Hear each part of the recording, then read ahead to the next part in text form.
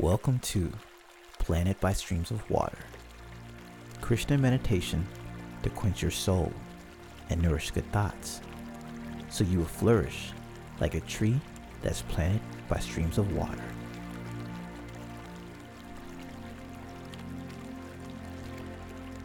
Psalms 1 verse 1 through 3 says, "Blessed is the one who does not walk in step with the wicked, or stand in the way that sinners take, or sit in the company of mockers, but whose delight is in the law of the Lord, and who meditates on his law day and night.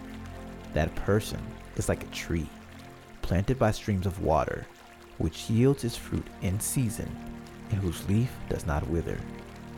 Whatever they do prospers." Think about that for a moment.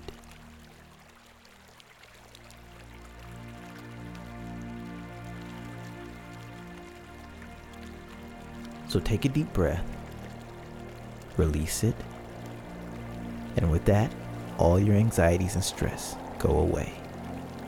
You won't be dry, you won't be withered, but you will be full of life.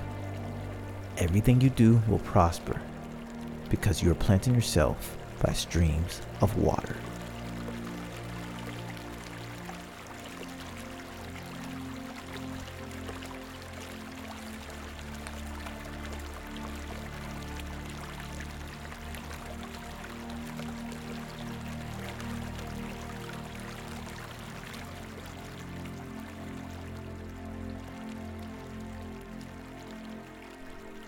Today's meditation, Divine Counsel. Proverbs 15:22 says, "Plans fail for a lack of counsel, but with many advisors, they succeed." Think about that for a moment.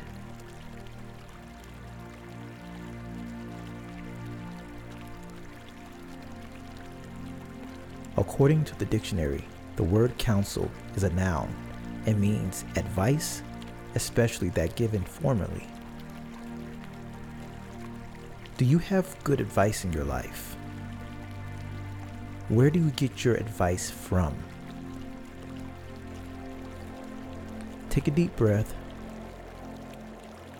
release it. With this, think about where good advice and counsel come from.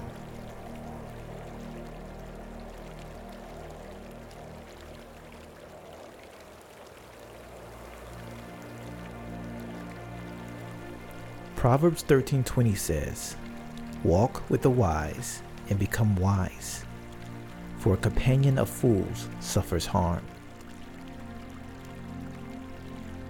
In 2 Chronicles 10 verse 8, King Solomon is succeeded by his son King Rehoboam, who rejected the advice of the elders and followed the advice of his peers, which resulted in losing part of the kingdom and a man losing his life.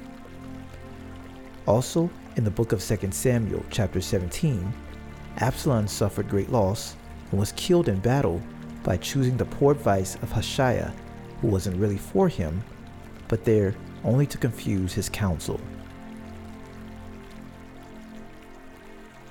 Proverbs 24 verse 6 says, "For by wise guidance you can wage war, and in abundance of counselors there is victory." How can we be sure that the advice we take is good advice? Think about that for a moment.